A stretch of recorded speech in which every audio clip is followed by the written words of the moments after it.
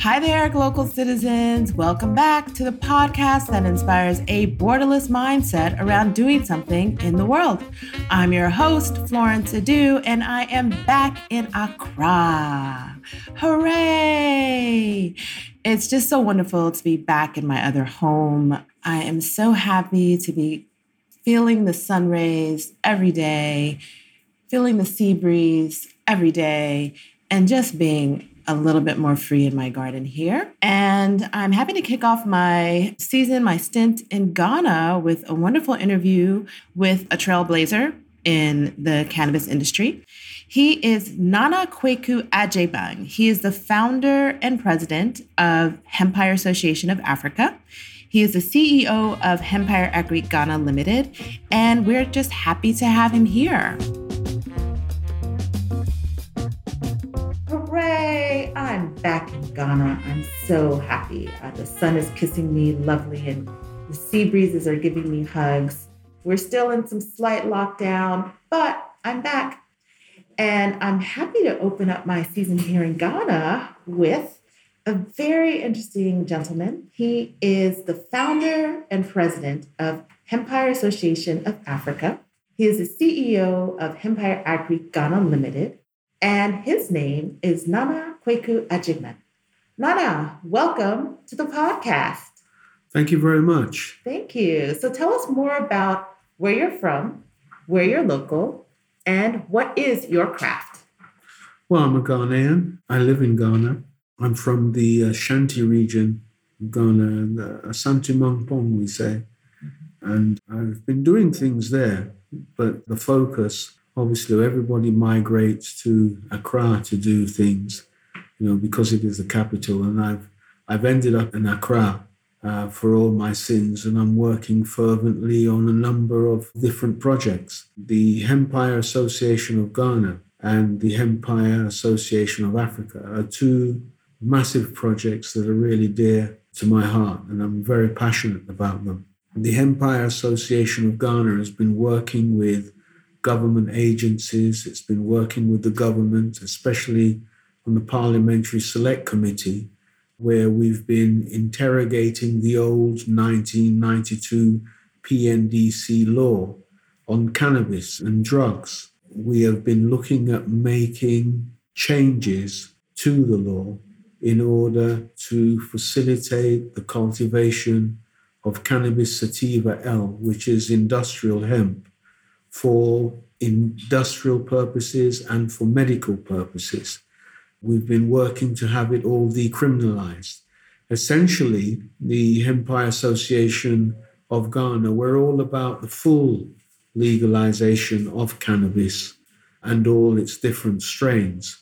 But I think at some point it became clear to us that government had a different agenda. And as we were moving closer to a general election, they were becoming a bit wary about propagating the full legalization of cannabis, because culturally there are a lot of stigmas about cannabis that we promote, unwittingly and otherwise. Mm-hmm. And what it has meant is that in terms of being edified about what cannabis is and the benefits of cannabis, that education has been stagnant. Mm-hmm. And so we are stuck in our own cultural ways of giving it certain names that demonize it and that classify it as a very, very bad thing that everybody should stay away from. And to the point where if we are able to identify people who are participating in it, then they are also demonized. They are also seen as people that no one should have any contact with because those people are very bad people. And so we're caught in that rut at the moment, and the Hempire Association of Ghana is trying to dig people out of that by educating them. We call it hemp-educating. So we're trying to hemp-educate people out of that rut so that they're able to view cannabis in a much more positive light. Unfortunately for us, we have taken the baton from people like I think his name is Harry Anslinger. And he was the big boss of the Drug Enforcement Agency back in the United States. At one huge convention, he declared that when the Negro participates in cannabis, it somehow attracts the white women to them, and they end up having sex with the white women, and this was very bad. Right. And he also said that when the Negro participates in the use of cannabis, they could even kill themselves. They could even be a danger to themselves, not only a danger to everyone else. And I think when he gave that speech, he also included Mexicans in it as well. Yep. And in so doing, I think we've seen years down the line how many innocent African Americans have been murdered at the hands of the police because they may have had a joint or two or a little stash of cannabis, also known as marijuana. It's still happening today. And that is despite the fact that in the Americas, it's quite liberal now. And they've done, while they were chasing us around with batons and guns and what have you to eliminate us because we had a small stash or a couple of joints, their scientists have been researching the health benefits, they've been looking at the environmental benefits, and they've been reaping the economical benefits as well, as state by state legitimizes the cultivation and the processing, the manufacturing of goods that are all cannabis-based. So here in Ghana, we've taken the baton from the Americas, even though they're now doing much more positive things with cannabis, and we're running with it. We've added it to our own cultural stigmatization, and we've said, well, yes, the white man has said this is very bad, and we know it's very bad because we have our own stuff with it, and now we're running that race. Sure. A race that has ended a long time ago with the legalization of cannabis globally in many first world countries. So the education is quite essential because we have health practitioners who go around and continue with the demonizing of cannabis by saying it will cause you to become mad and mentally unstable and all different kinds of things. And they've been propagating this at will and only really being challenged by us because no one really understands and has taken the time to understand what cannabis is all about. So the education is very important and we continue with that. And to a certain extent, we've had some success because, when we realized that government was saying, well, they couldn't go through with the full legalization because of our strong cultural stigma and the fact that we've taken the baton from the Americas as well. They believe that it would upset the voting apple cart. And 80% of the voters here are Christians. And the majority of them are up in arms, 20% are Muslims. And so they, in their infinite wisdom, believe that the best thing to do was to decriminalize hemp because we could justify that much more easier because industrial hemp has a THC content of 0.3, whereas the regular cannabis, you can get THC content up to 30%.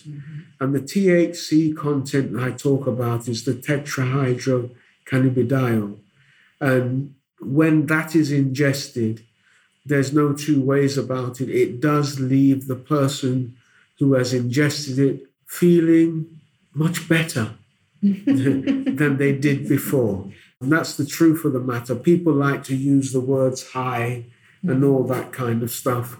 But I would like to say that people feel much better when they actually participate in consuming regular cannabis. And it's no secret that doctors in first world countries actually prescribe cannabis to be consumed through smoke for Parkinson's disease, for Alzheimer's disease, and generally for degenerative diseases that affect the brain.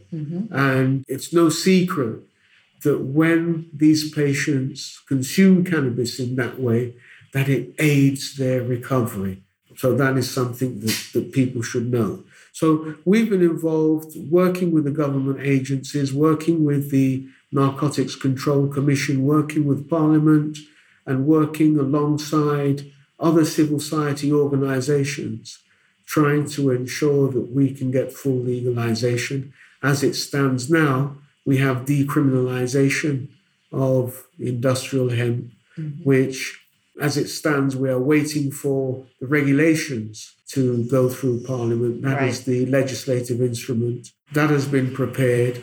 There was a bottleneck because politically, the MPs and Parliament were all thinking about the election.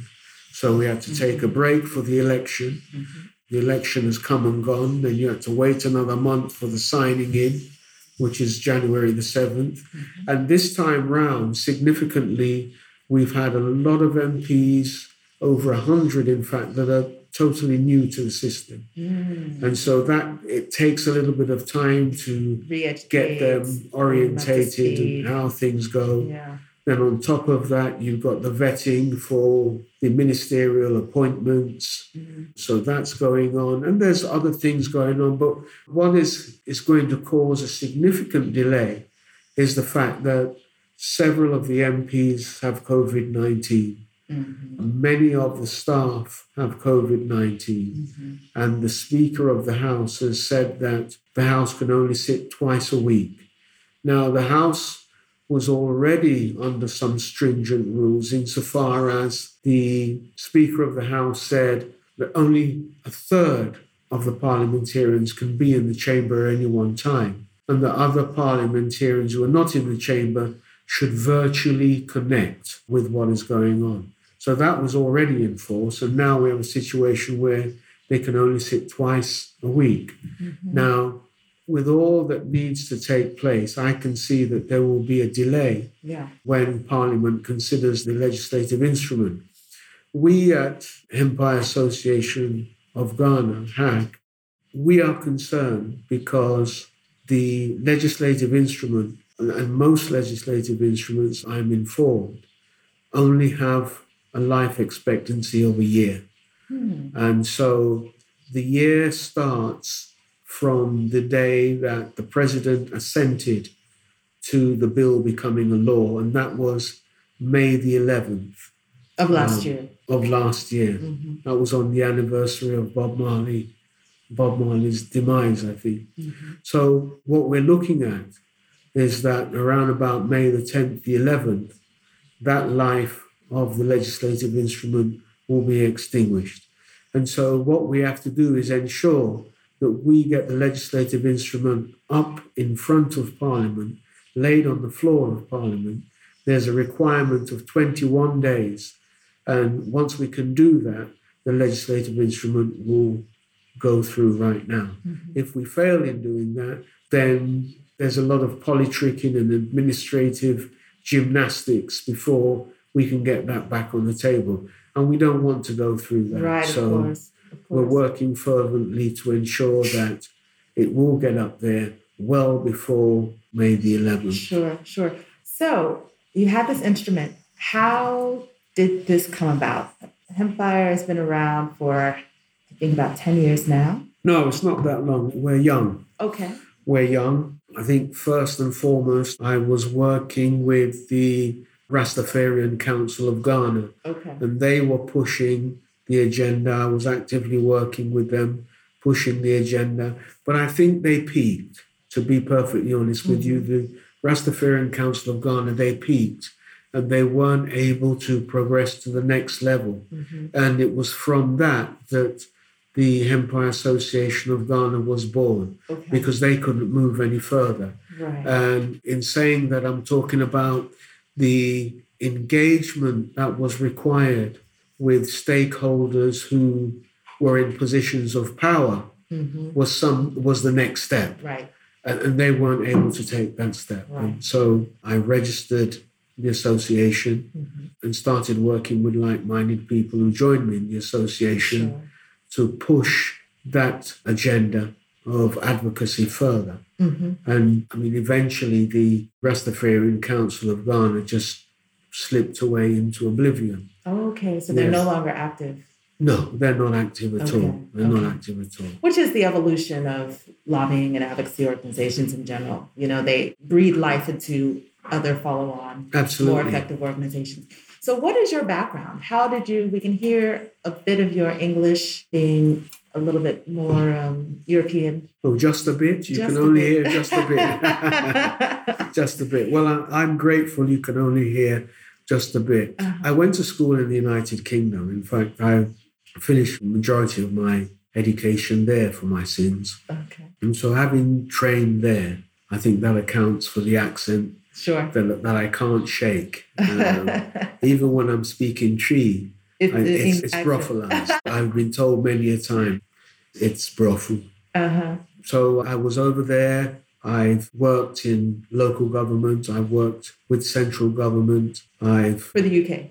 In the UK, yeah. I worked in centralised and decentralising, decentralised housing departments. Mm. I was the deputy housing office manager in a decentralised housing department. And I've done lots of work in race and equality and things like that. So I gained a lot of valuable experience while working with local government and central government, to the point where I set up my own housing business called Bala Developments.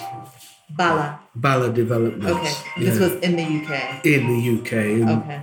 We were refurbishing properties, reconstructing properties, and laying it back out to people, selling it back out to people. It was property development. And that went quite good. In fact, that assisted in propelling me home from the profits, etc., etc. So I've been home 25 years now. It's my 26th year back home. So, and I'm enjoying it. There's no place better like home. Than home. No place. Yeah, quite interesting. So you came back, you established, and so where does your passion for cannabis and hemp originate? How did you come to the plant?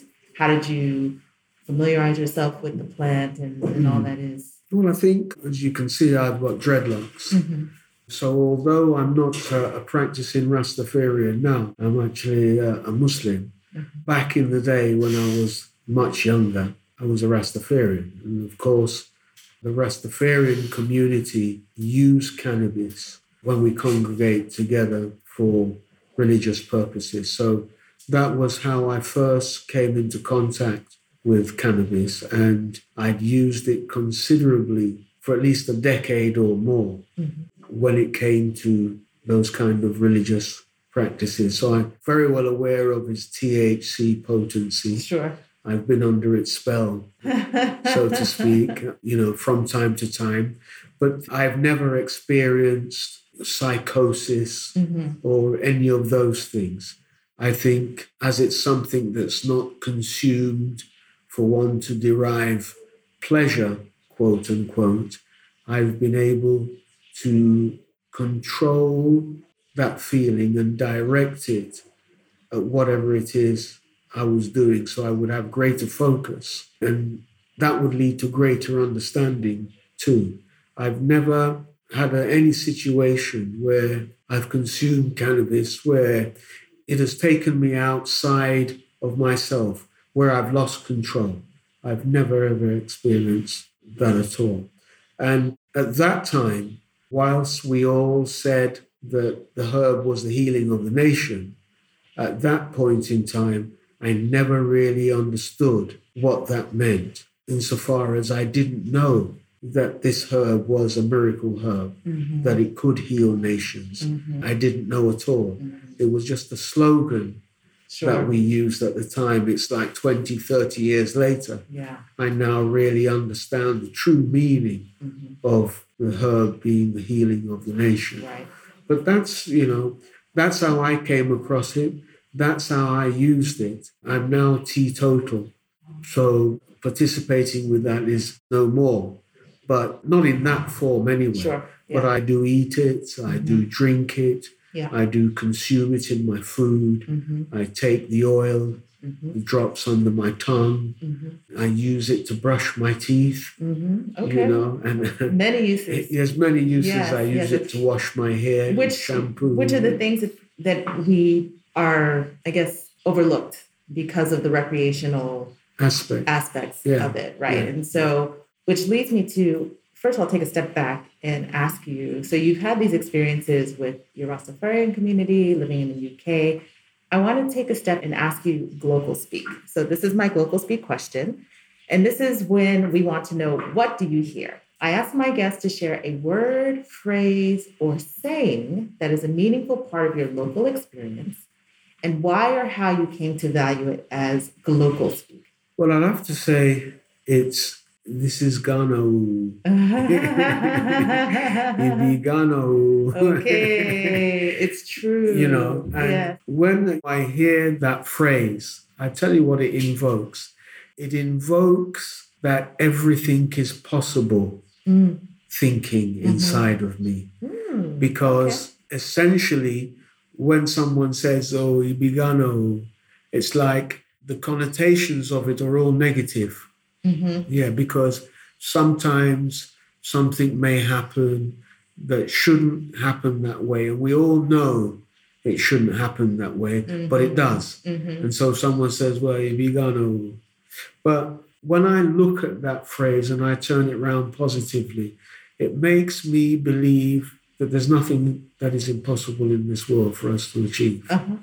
That's what it makes me think. And I relate that to looking at our people, recognizing that we're in dire need of a thriving economy. We're in dire need of a country that can really inhale and exhale, because we can't at the moment. We're constricted by so many loans. We're constricted by corruption in our politics and our governance of the country.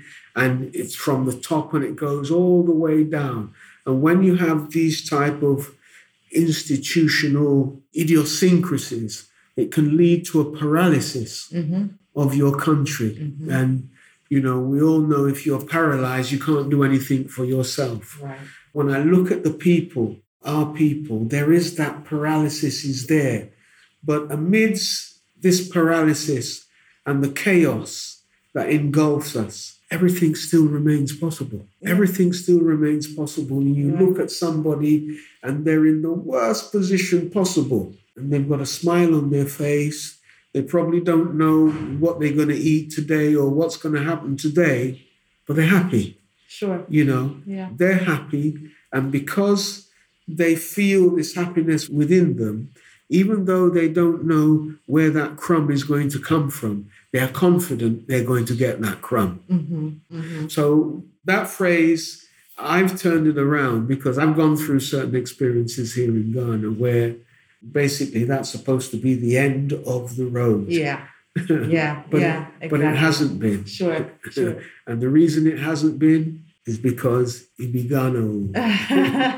You see? Yeah, which is very interesting because to get to the point where Ghana has legislation in place to legalize industrial hemp, which is, again, akin to our Western friends. And this is what's great about where we are is that this is a national policy as compared to the U.S., because what we have that is problematic in the U.S. is that there are very different state laws. So then banking becomes an issue, transport becomes an issue. Everything about the industry becomes hindered by these other linkages. So we have the opportunity to build the infrastructure for an industry that is already actually potentially thriving, right? Because we already do have industrial production of hemp. I've heard stories about the women who are farming in the Volta region and the Eastern region, and this is what they do. And obviously, it may not be the cannabis sativa L that they're cultivating now, but it's not that difficult for them to now get the seeds to be doing the production that will lead into this new economic livelihood for them. So in saying this, what do you think were the key components of actually lobbying this Ghanaian culture to realize, and what do you think will sustain it? Because when I hear that it has to be signed off, and when I think about all the things that go into actually putting policy into practice, because that's my background as well. So how do we have these policies and they just flop because we don't have proper implementation, right? So what are the things that the parliament is going to be deciding on to make sure that there's equitable access to seeds, equitable access to research, equitable access to all those things that are the building blocks of a hempire? Well, I mean, that's a multifaceted question, but I'll still try to answer it. I mean, let me start with those people who cultivate illegally. Mm-hmm. The vast majority of them are registered with us. We know who they are. We know where they are across the country. And we understand the reason why they are cultivating. We understand because at the end of the day, they've got families to feed and they've got the same type of social conditions that we have to live under, they have to live under. Mm-hmm. And by and large, the cultivation of marijuana has been something that has been going on across Africa for years and years and years. Decades. Mm-hmm. It's not just something that has cropped up today, as people would like others to believe. Mm-hmm. This is an industry that's been handed down and handed down and handed down. Mm-hmm. And when we see the young men and women participating in it now, we must know and recognize that it's been handed down from great-grandfathers or great-great-grandfathers now to them. This is what they know. This is what they do. And they've been selling it to, the distribution has been to other countries on the continent. And everybody's a part of that value chain, whether we like it or not. The police are involved, the narcotics are involved, the customs are involved. Everybody's involved. Everybody's involved. And at the end of the day, whether we like it or not, it's important that everybody is involved because everybody earns a living in some way from what is going on. I mean, you can grow hundreds of acres of marijuana. Who is going to prepare it? You go back to the women who will sit there and pick all the buds and do all this. And, it gives lots of people work. Gives lots of people who would otherwise be sitting there twiddling their thumbs, waiting for something to fall from the sky. It gives them employment, gainful employment. Fine, it's illegal, and then we will get around to getting the full legalization anyway, because we're going to work on it. But let's just understand the economy. The economics of it all and how important it is, because that money that they make is still put back into our economy. So if you were to quantify the contribution to the economies of these, what would you say that the value of the industry is now? The value of the industry here in Ghana, it's certainly around 10 million. Okay. And that's a conservative figure. That is, I would say. That's certainly around 10 million, easily. As a baseline, that's our starting point. And part of that is because it's not legal. So you can't capture all of it. You cannot. But projection-wise, so in working on the legislation, obviously there is some kind of projection because there's some kind of tax receipts that the parliament or the government is expecting. What would they quantify, or what has it been quantified as? Well, the tax, because it's agriculture, is 3%. Okay. Yeah, because everyone's leaving the hinterlands to come to town. So they provide an incentive and say that if you stay there and go into agriculture, whatever it is you're growing, it'll be 3%. And that will be the same for the hemp. Okay. That's not going to change. Not yet. When government sees the numbers, then they will change it. And they're right to do so. And I wouldn't complain against it because I think that it's such a lucrative industry that you're going to make your money anyway. But so that's one part of your question. I hope what was the other bit? Because it was quite long, actually. It was, I know. I get into these thought processes and I see the evolution of it coming full circle. So you've answered the part about the economics of the levels, right? Yeah. So inside of the legislation, what are the terms and conditions? Okay. What are we doing?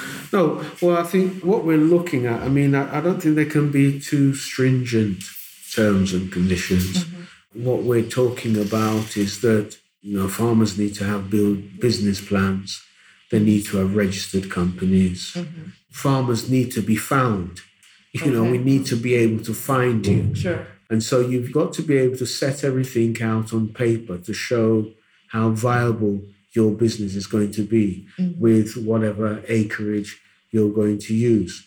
And I think that's a standard procedure. Mm-hmm. Other than that, inside the regulation will just specify how many types of licenses there are and what criteria it is one would use to determine which type of license you're applying for. Mm-hmm. And you've got to determine that because you spoke about transport being difficult in the USA. Mm-hmm. It's because of the different laws in the various states. Yeah. But here, as you say, with one law, a national law, you can have a transport license, you can have research and development license, Right. you can have a processing license, Okay. you can have a manufacturing license, you can have a cultivating and export license, and various other licenses. Okay.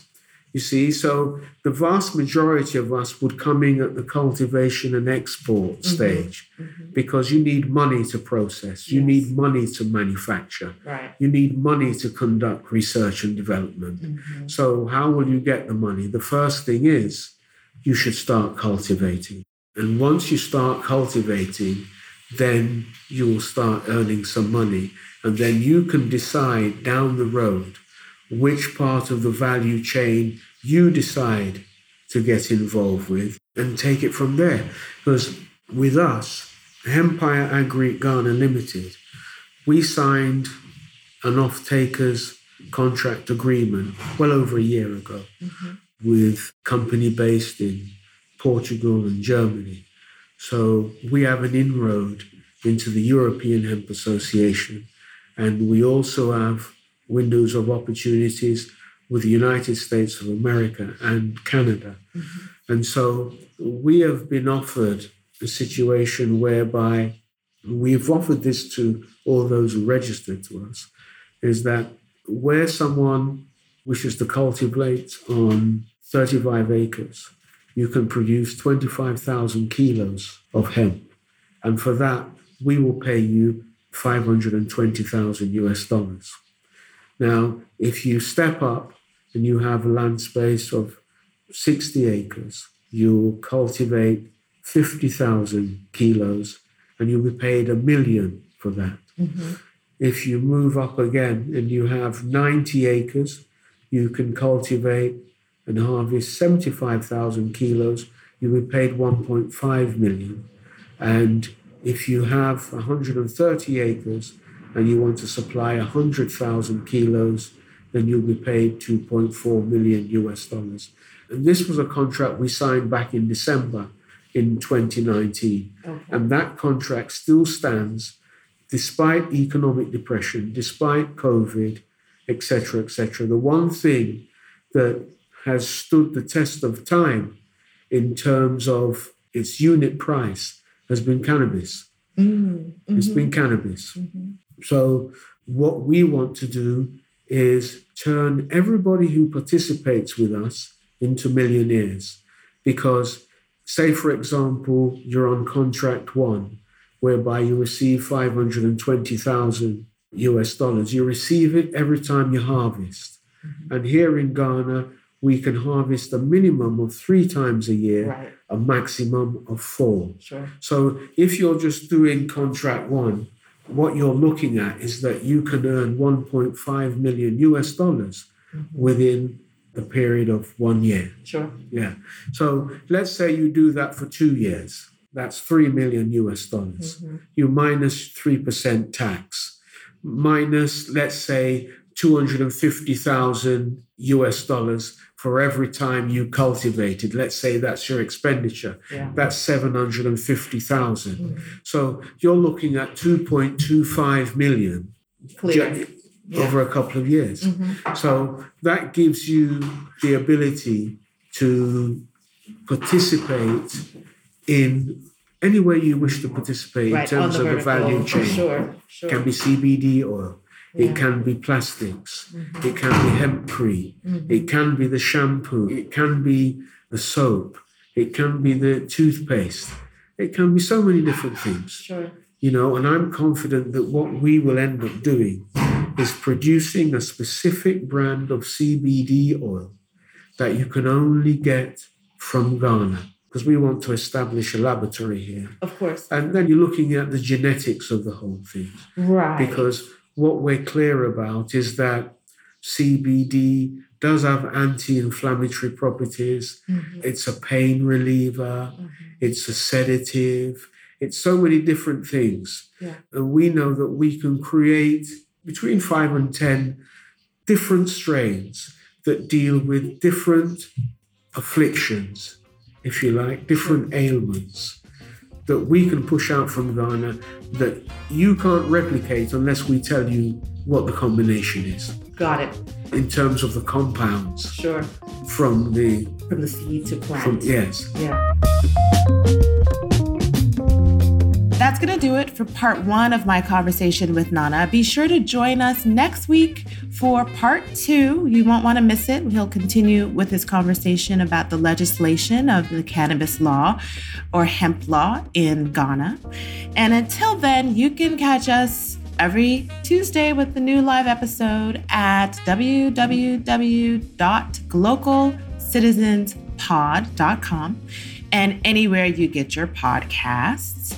So, as always, bye for now.